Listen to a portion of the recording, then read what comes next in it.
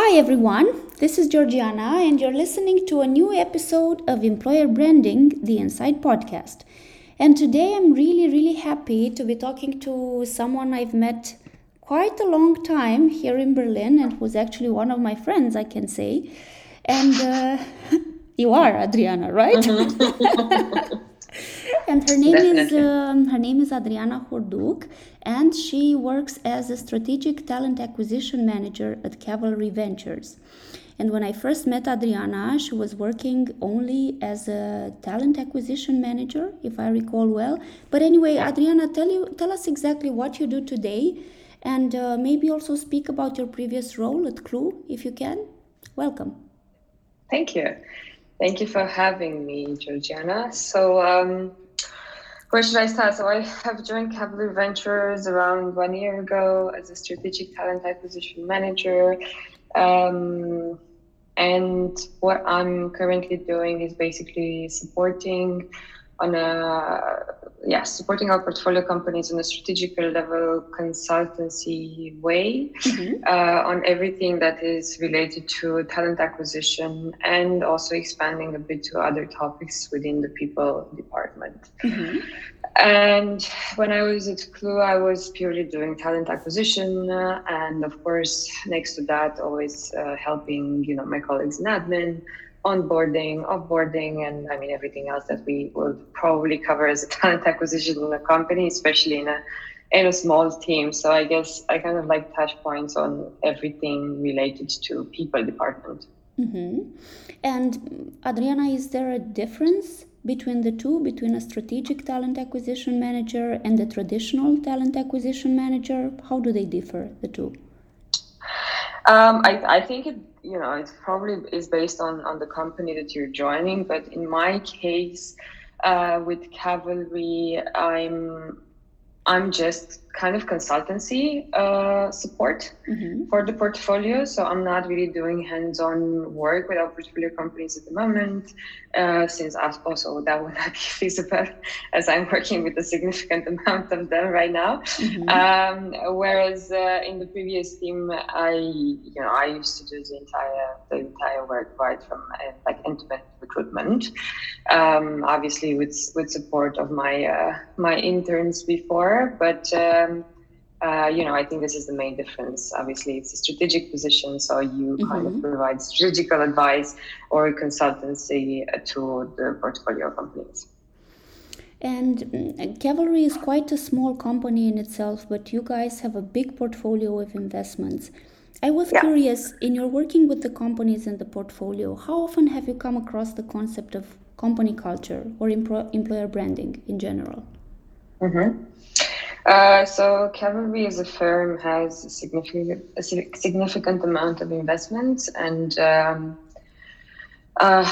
I mean, this is one of the reasons why I have been brought here, right? Is to kind of be able to help companies decide or how to structure the basically HR people teams from an early stage, as Cavalry is having mostly doing investments in pre-seed Yes, and seed yes, you told me. companies, so very early stage.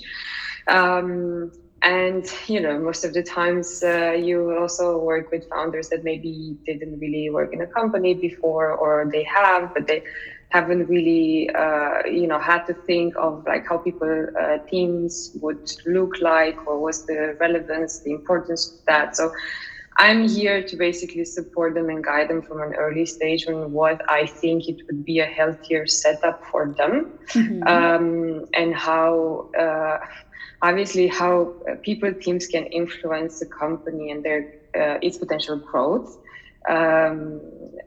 As from what I have seen in the market in my last 8 years in Berlin, is that a lot of young companies don't really understand, the need of a people team from an early stage and the influence that team can actually have. I guess that's why I'm here now. And these companies that you are working with and the companies that are just starting out, how well prepared are they when it comes to creating a good company culture? First of all, a lot of them don't know what the company culture means. So they're always trying to put this on the, future HR teams. But I have always, and I'm always going to tell the young companies that, the company culture is basically you as a founder, at least That's right. until a At least in certain the level. beginning, when you're very small. Sorry? At least when you're very small and you're just starting Yeah. out. Exactly. So you are defining the company culture as a founder, and it's something that I basically tell them, and they realize, and they definitely work on that. But biggest majority of them are interested in that. Obviously, sometimes it doesn't come into play, or it doesn't get like such a high importance from the founders until a later stage, because obviously, if you're just two founders and just started working on a potential product, I mean, you have a lot of things to worry about first. Yeah, right. To first of all, create or like build a company that is stable, and then you start thinking of other points. I mean, there's too much to cover. And sometimes it's true that it comes into play a bit later. But it's there. At least they think about it. They don't focus that much on it initially. But it is what it is, right? I mean, you cannot do everything in your first 2 years. That's true. And to be honest, I've seen some cases, not many, but I've seen some in which so much concern was given to pinning down the company culture, the values, the mission of the company, that not much attention and much care was actually put on the most important resource, on the people, and on creating the actual culture. They were so concerned with just pinning down the values, and we have to have a good culture on the website. And yeah, but you forget the essential then, right? Exactly. I mean, how can you pin those things down if you don't have them defined internally yet? So I think you just have to, I think, like my opinion is that the best culture and the best employer branding is basically your employees.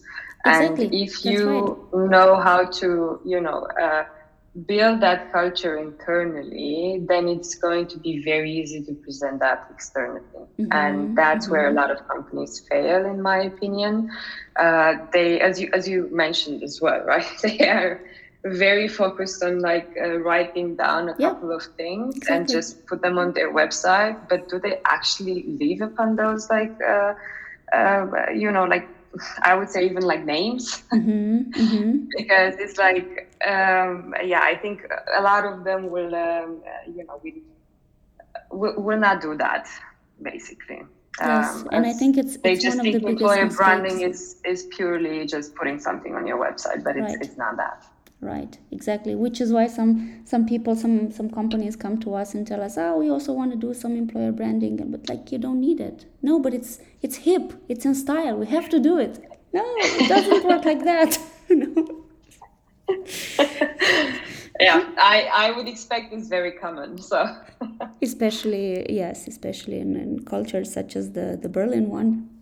Yes, but getting back to our podcast, how much importance do most companies attach to this concept of company culture or employer branding? Do you feel that it's greater the bigger the company is? Or is it the other way around? The smaller it is, the more interest there is going to be for people and culture in general? I think that the bigger you are, of course, the more you grow as a company, then it is expected to pay more attention to that.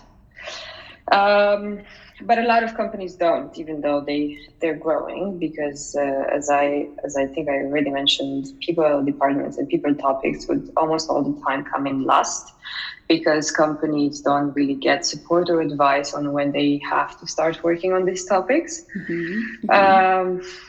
But generally, you see a trend of companies investing more into employer branding or company culture or people departments, even when they get to 100 plus, 150 employees plus onwards. before that, they don't put too much focus on it. Also because they believe that the resources that they have to spend on it, and also the cash that basically goes into it, it is significant, and most of the cases they don't see any interest in that. And I know you've worked in quite a few companies in Germany and maybe also in Romania. I don't remember you telling me. Just in Germany. Just in Germany. But it has been a few years anyway. So do you feel that the understanding of company culture has changed along the years in Berlin, at least? I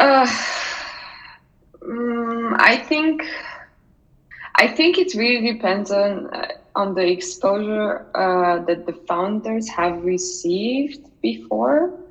I think in like most of the companies that I personally have seen, they do know what company culture means, or at least they have heard the terminology of that. But I don't know how accurate is their understanding about company culture, and if they actually do anything about that. But it's definitely more important, and I think it's also more important because there is a huge competition on the market right now, and people or candidates in this case would care more about the company culture as well. How the founders think, what is their approach. So I think this is going to become more important in the coming years because people change their mentality as well quite a lot. So I really hope this is going to become a big point in the future. Yes, so do I. Because that brings me actually to my next question. I haven't been in Berlin in tech as long as you have, but in my almost 4 years here, I've witnessed a huge gap between what companies state and what they do. Like broken recruitment and interviewing processes, overworking employees, xenophobia, sexism in the workplace. Why such a big gap, and why does it happen when all these companies state that they are the best, that they are so inclusive? I think the best, in my opinion, every time someone is using "we are the best," I mean, you have first of all to define the best, and what is best for every single one of us, as we all have different expectations and different vision, I guess. So we probably have to start with that. But broker recruitment, definitely. I really believe that in a lot of the companies, their interviewing processes are not existent or not structured well, or they're very long, especially when you think of the competition that is currently on the market. I mean, you really need someone that has expertise in that to assess your interviewing processes and what you actually want to achieve with that, first of all. Overworked employees, I think that point had changed a bit. I really have the feeling that majority of the employees don't really overwork as much anymore. I have the feeling that majority of us have learned how to, or when to say no and request support from the company, and get more resources in-house. And on the other topics, I guess, I haven't really, besides the, let's say, the pay gap difference in Germany, which I still don't understand why it exists, and this could be fixed quite easily. But a lot of companies don't want to introduce more like fixed salary benchmarking and better, like feedback processes and so on and so forth.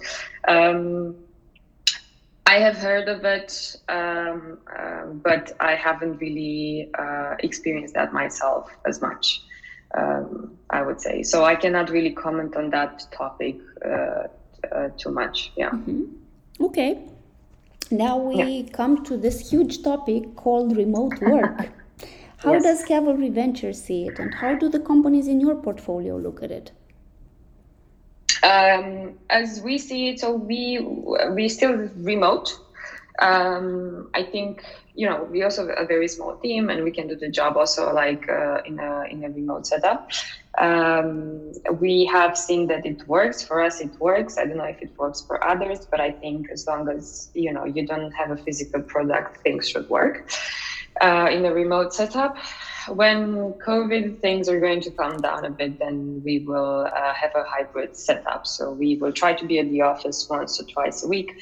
As everyone, I think not everyone, but like 90% of the employees are based in Berlin. So it would be nice to actually get to see the team as well. So we will have this setup. In terms of the other companies in the portfolio, we have a significant amount of them that are actually fully remote from the get-go. So that's impressive. I think there's going to be more and more companies out there that are going to start in a remote setup from the beginning. But in the same time, there's also companies that, if they're based in Berlin and majority of the team is in Berlin, they still like to have an office where they can meet. I don't think we have anyone in the portfolio right now that would be 5 days a week at the office compulsory. I don't think we have anyone. So I think it's really well seen, to be honest. Yeah. Okay. Yeah, hopefully that's what I'm getting as feedback from everyone I know in Berlin. They all hope to have some sort of flexible setup in which they can spend some days in the office and some days at home, at least. But not all companies are doing it anyway. It also depends, like how you like working. As in the end, not everyone likes to work fully remote, or not everyone likes to work just at the office, or even hybrid or whatever. We're all different. But I'm also thinking about myself. If I come to the office, then I kind of like lose at least 1 hour a day on commuting, and then most of the times you go out for lunch with your colleagues and you have longer coffee chats in the kitchen than if you do that at home, and you're distracted more easily, at least in my case. So I sometimes have the feeling that I don't achieve as much at the office now as I achieve at home, where I actually can focus more and there's no one to disturb me. So I think a nice mix between two would work perfectly for me. Yes, I guess it all boils down to what type of person you are, what type of environment you prefer. That's true. Adriana, one thing you wish you'd known 5 years ago? Wow, that's a tough one. A lot, I guess. I have a million. Significant things, I guess, I have learned in the last 5 years. That's a very difficult one. I actually don't have a specific thing in mind. I think it's, I think in 5 years, if you think about it, you get exposed to like so many different points. But what I wish I have known, 5 years ago, I would have been doing this for 2.5 years, 3. So I guess there's a lot about, processes and how you structure these processes and how you can be flexible with talent acquisition processes and read people much better, I guess. You get that gut feeling, as you say, also with experience. So I think, there's not just one point that I can say it was something that I really wanted to know 5 years ago, but I guess it's the entire package. It's like, what have I learned in 5 years? A lot. I guess I guess with experience, everyone learns, and everyone has their internal processes combined then with the company processes, and it boils down to experience. But maybe as a point, I guess what you should know, especially if you're early stage in your career, you should know that it's fine to make a mistake because you don't have the exposure. Sometimes I think I pinned that too hard on myself when I was making a mistake, which is sometimes normal. You're younger, you're less experienced, you have less exposure. So I think you just don't have to be very harsh with yourself, which I think I used to be before, thinking like, oh my gosh, I should have known this. But in the end, it's like, no, you I couldn't don't have. because I haven't been exposed to before, so I have no idea. Exactly. But yeah. One stereotype about talent acquisition managers. Oh, stereotype. I guess that the only one that I can think of and comes to mind right now is that in a lot of the companies, when you think of talent acquisition partners or managers, is that they have to hire people kind of on their own. But I think that a lot of the times companies or hiring managers are not trained enough to understand that actually recruitment is teamwork. So talent acquisition is there to provide the pipeline, to provide the candidates, the processes, but they're not the ones taking the decisions. And without the hiring managers, you can never find the right people. So I think this is a huge stereotype in the talent acquisition world, in my opinion. Yes, that's true. I have to say I was one of the people thinking the same thing about 5-6 years ago, so I totally understand. Yeah. So don't feel guilty if you cannot hire someone. Most of the times it's because maybe you need to work on your processes or discuss more with your hiring managers and make them understand that they have a huge responsibility when hiring. Yeah. Yes, it's shared responsibility in the end. Agree. Yeah. Definitely. Yeah. Okay, and this brings me to my last question, which regards a resource that you find useful. And I remember us talking about you reading 2 very nice newsletters, which I'd really like you to share on this podcast. Yeah, so I guess, like reading, oh my gosh, there's a lot of like resources nowadays on the market. So I guess, like it's what what you like most. But recently, of course, I have been following 2 newsletters being in the, in the venture capital world. One of them is basically FemStreet. It's, about women in tech or female founders. Or, exactly. So I think that's quite of an interesting newsletter. And but as I said, it's more like guided towards the current industry that I'm in. And then there was the other one, which is called, I think it's Friday Female. That one is also very close to, female founders and investment opportunities and new companies out there. So I think, it's not just that. I think they're expanding towards other areas as well. But this is basically the ones that I'm mostly reading right now compared to any other books or I don't know. Yeah, super. Well, to me, it's really appealing since it's about female founders. So thank you for sharing these. And Adriana, it's been really, really nice talking to you today. I really enjoyed our friendly discussion. And thank you. And look forward to seeing you soon. Thank you as well. And stay healthy. Of course. Thank you. Bye. Bye. Thank you for listening to the Inside Podcast. You can find our podcast on Spotify and on Apple Music. And if you want to read more on employer branding or digital marketing content in general, go to beaglecat.com or employerbranding.tech. See you next time. Bye.